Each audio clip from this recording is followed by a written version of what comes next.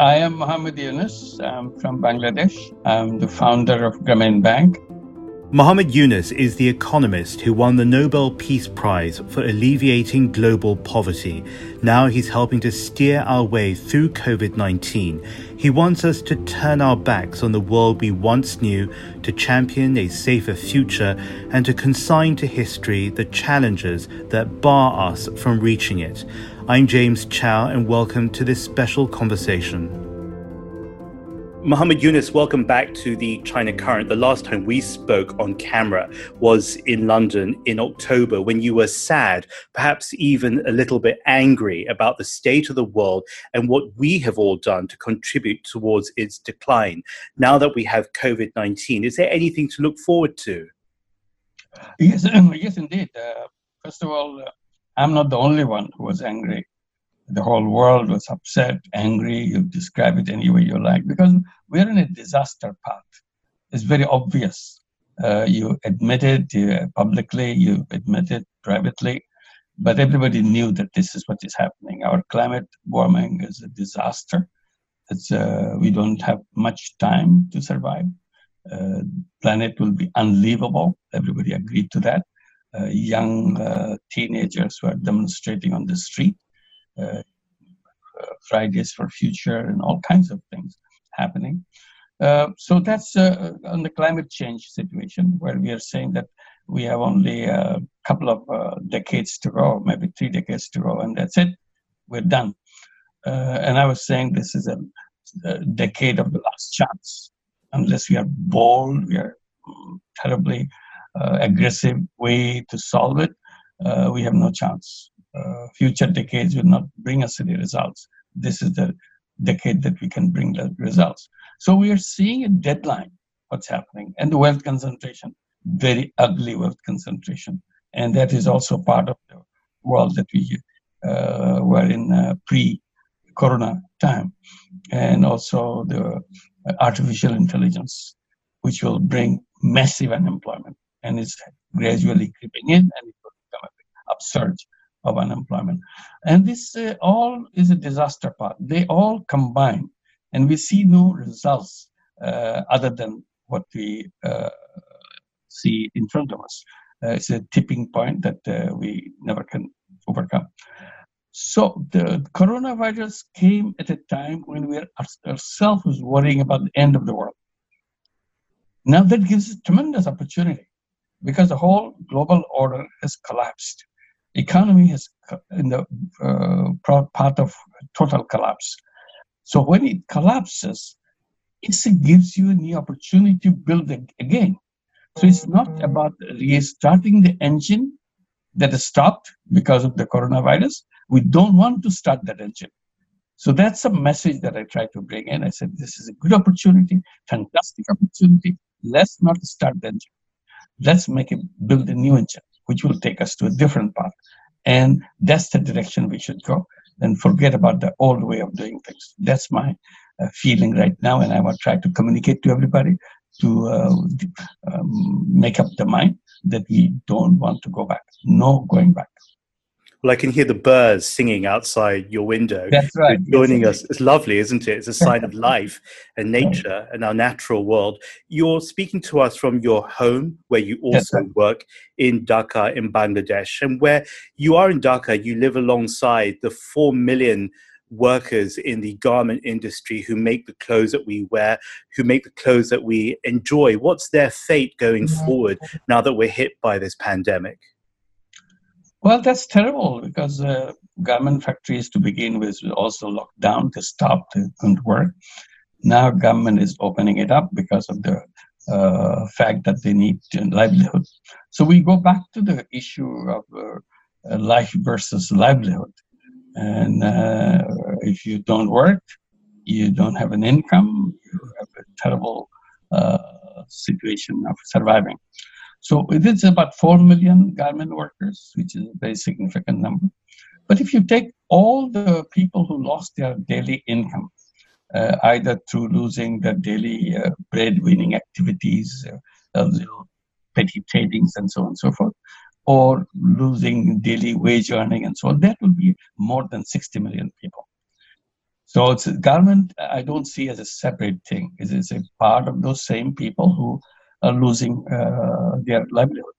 So what happens when you have a conflict between life and livelihood, and which side you go? See, life has no option. It has to be safe. This is a primacy of the issue. Livelihood has options.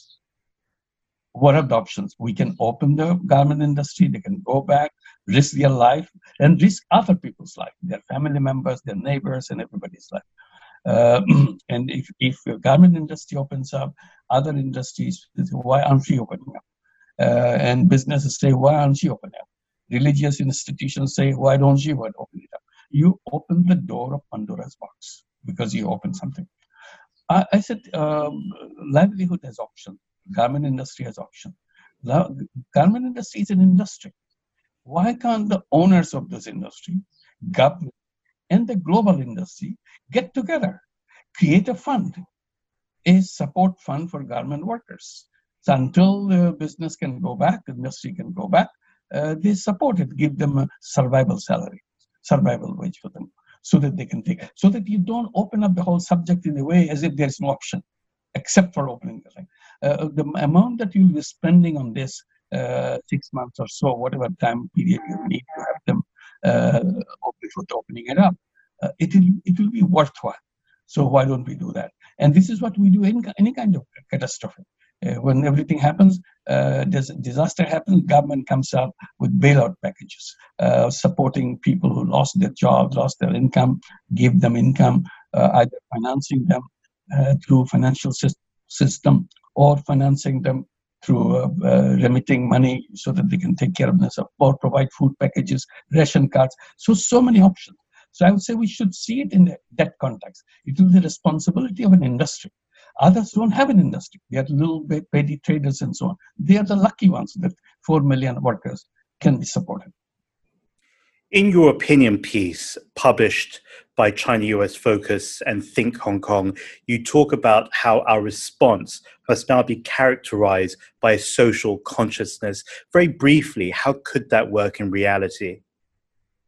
Well, first of all, the whole crisis that we are facing pre-corona is because of the way we conceptualize business.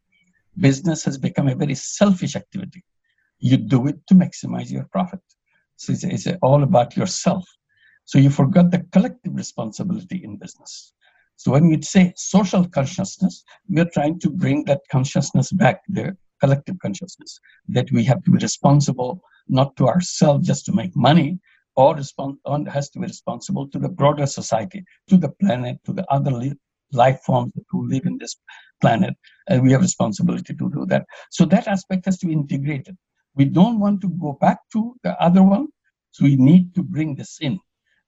Should fossil fuel industry be continuing? Is it socially right thing to do? Should plastic industry be continuing? Is it the right thing to do? We have to raise this question. And these are very clear-cut. There are many very cloudy things that you don't see right away. But there are aspects of it which we can do that. So instead of being just personal direction, profit maximizing businesses, can we create just a responsibility to not only to yourself, also the broader society? That's the social consciousness driven businesses we are talking about. In this context, this is a good time to reconceptualize the whole concept of business itself.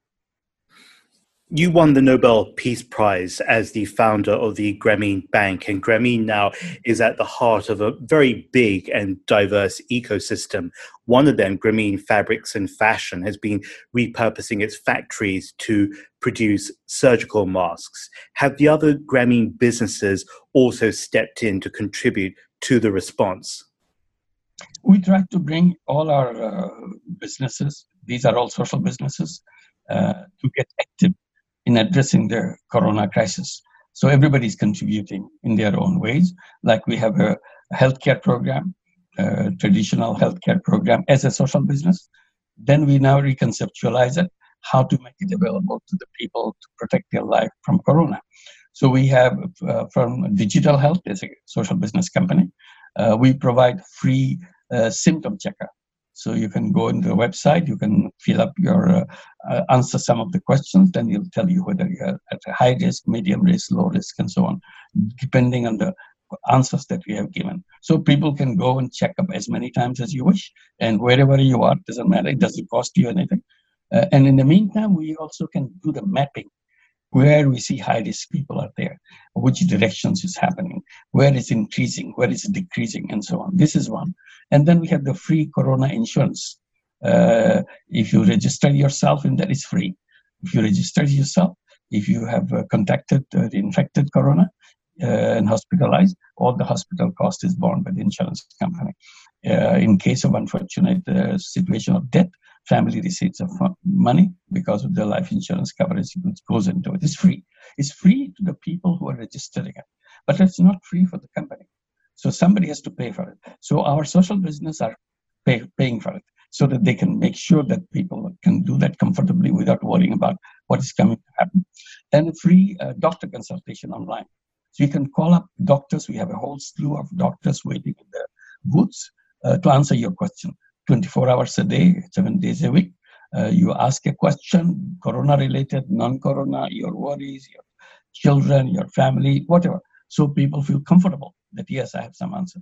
And if you say, where do I go? They will tell you. Who do I see? They will tell you what to say. So that you have somebody to make a phone call. So this is just one example of healthcare.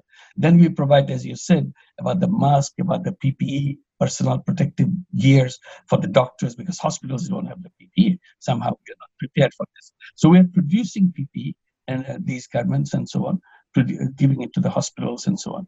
And we produce millions of masks so that every individual can have a mask, and people who cannot afford to pay, people who are not very difficult to collect it. So we make it available to our entire national network.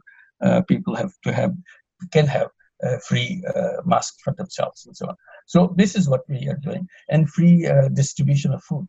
Massive number of families are registered with us, and we provide food to all organizations, not just one organization. Every organization we have, they have to provide food in their neighborhood, and they have to have a list of people. They have undertaken the responsibility to continue for the whole period, not just one meal. So these are big responsibilities, but we are very happy that we can do that.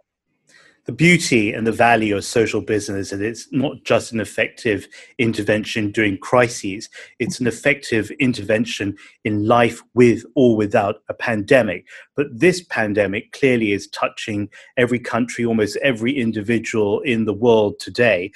When we look at it more widely, the global south is going to be hit the hardest. And we also know that COVID-19 is going to worsen hunger, poverty, education. How do we ensure that while we deal with a health pandemic, we also deal with these other emergencies that are re-emerging? It will re-emerge if you keep the engine running, if you restart the engine and make it happen. It's because engine created all the list that you gave, the hunger, poverty, and all the health risks and everything. So we have to redesign the new engine. In the meantime, before we go back and start the engine, it's a new engine that will start. And I've been talking about from the past, saying we should put poverty in the museum. It's a doable thing. It's not something funny. It's a real thing. All we have to do is to redesign the engine so that it can happen. The basic culprit, or the main thing that which starts the whole process of poverty, hunger, and also the other aspects of it, wealth concentration, is the financial system. Financial system is something which is designed absolutely wrong way. It denies access to the services to more than half the population of the entire world. What kind of system is that? And we carry on as if nothing has happened, as if everything is happened. And we have demonstrated, that's why microfinance government bank became known, that it can be done. There's nothing funny about it. It can be done as a business, and it can be reached to anybody. They are as responsible as anybody else, and their record is better than rich people's record. But still, financial system doesn't open the door. So we start with the financial system, create a new system out of it, and then we create all those hunger, poverty that we're talking about. All this has to go. This is not something that we can carry on. So this is not a piecemeal thing. We are talking about wealth concentration has to go. It's not poverty. Wealth concentration. If the wealth goes in one direction, other side becomes poor. So this is a tremendous tidal wave which goes into few hands, tidal wave of money, wealth, and so on. So what happens?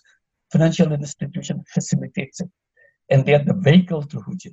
How it is done? Because it's designed that way. Why was it designed that way? Because it's comfortable for them. And others are not making any noise about it. And they created the whole concept of jobs. You have to work for them. And they become kind of people who are facilitating people to get rich by working for them. They are mercenaries. So I said, why do people have to be mercenaries?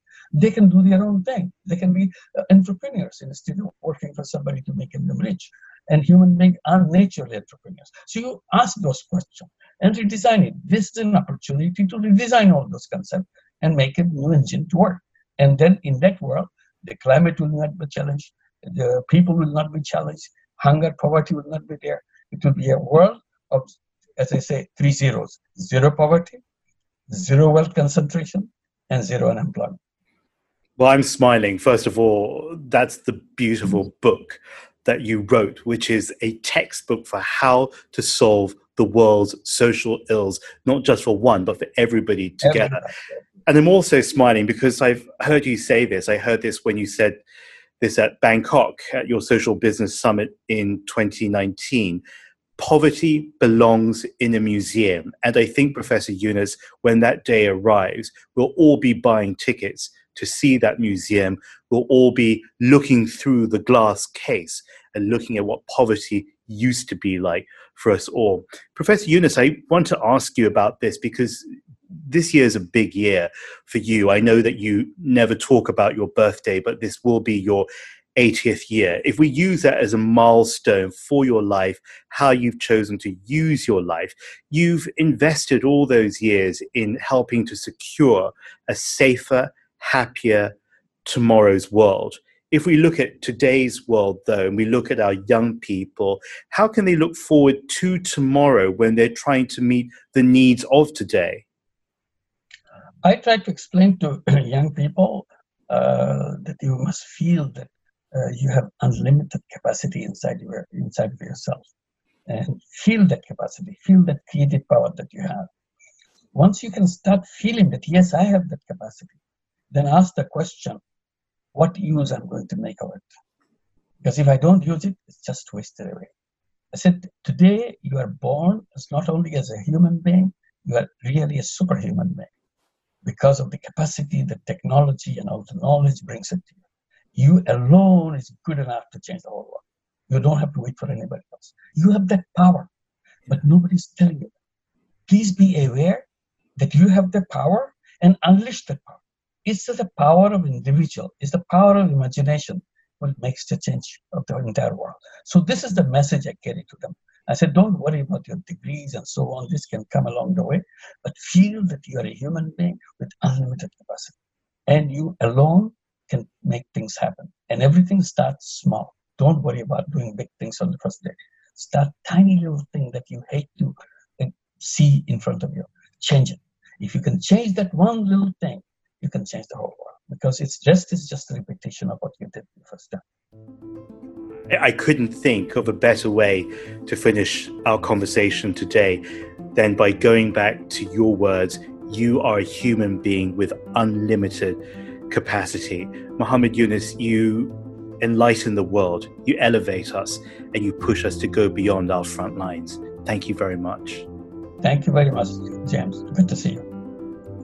The China Current continues its special coverage on the coronavirus outbreak. Go to our social media at The China Current and our website for interviews, videos, and podcasts. I'm James Chau. Thank you.